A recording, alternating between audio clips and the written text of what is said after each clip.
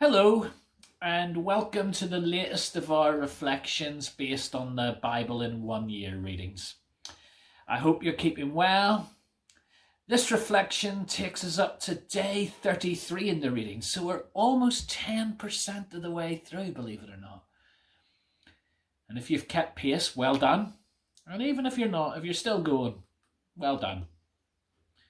Don't feel any great pressing need to catch up. When you fall behind, just pick up where you left off. And let you into a secret, sometimes I'm amazed that when I fall behind in my Bible readings, and then I eventually pick it up again, the reading has a particular relevance to the day when I actually read it that it maybe wouldn't have had if I'd read it at the time I was supposed to. Well, anyway, our Old Testament readings this week have focused on the story of Job. Some of you might be surprised to find Job come up so early in our readings. I mean, it's quite a way into the Old Testament, isn't it? And that's largely because of how our Bible's organised. It's arranged more thematically than chronologically. And Job sits amongst the poetry or wisdom literature. But it is actually reckoned to be one of the earlier parts of our Bible to be written. And in some senses, it's not surprising. One of the great mysteries we experience in life is why we suffer, especially if we believe in a creator God.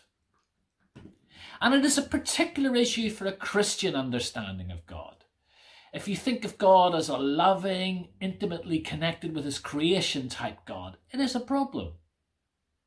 And whilst Christians might differ in how we understand the origins of the world, we actually all believe our creation to be rooted in God, and in a particular type of God, not just one who winds up the world, sets it going, leaves it to its own devices, not just a God who is out there impersonal and unmoved. No, we believe in a God who's involved, who loves us, who cares, who really wants the best for us. And it is amongst our most primal questions. And despite it being one of the most primal of questions, there's no complete answer to it. Life is mysterious. The same sun shines and the same rain falls on the righteous and the unjust alike. I'm a little reluctant to quote one of Job's comforters, but although they jump to all sorts of rubbish, simplistic conclusions, they do occasionally offer some wisdom. In Job 5, Eliphaz says, "We are born to trouble, as surely as sparks fly upward." Experience tells us that trouble comes to all of us at some point. And the thing about the book of Job is that although it poses the questions, you'd be mistaken if you think it tries to answer it. It's content to just let it hang there.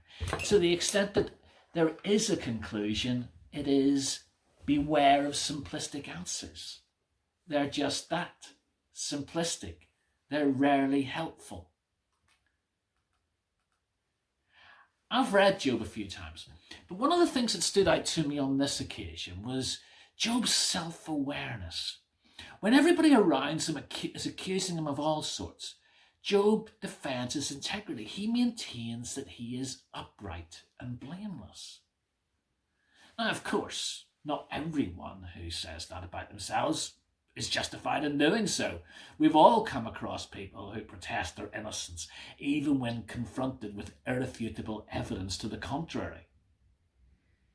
We have a saying, self-recommendation is no recommendation. But that's not the case with Job. None other than God affirms that Job is blameless and upright, a man who fears God and shuns evil. Throughout, Job's self-worth and self-esteem is not shaped by his circumstances. He doesn't just become the victim of it, but his awareness of how he is seen by God. And in Job we see marks of real faith. Job doesn't just grin and bear it stoically. He's not English. He doesn't have a stiff upper lip. Job is blunt and honest. He doesn't have a polite, business-like relationship with his Creator. He is real in his complaints to his God, to the point where he shocks his comforters and maybe even shocks us occasionally. Yeah, it does sometimes surprise me what the Bible allows people to say about God. And God not only includes it in there, but he declares it sacred. God can take your honesty. It's polite unreality that gets in the way of a relationship with God. But even in the midst of it all, we see moments of real clarity. In the midst of it all, he believes that God can be trusted. Though he slay me, yet I will hope in him. My intercessor is my friend, as my eyes pour out tears to God. On behalf of a man, he pleads with God, as one pleads for a friend. There's even a very early hint of resurrection here, an idea that doesn't actually feature that heavily in most of the Old Testament era. Job says, I know that my Redeemer lives, and that in the end he will stand upon the earth, and after my skin has been destroyed, yet in my flesh I will see God.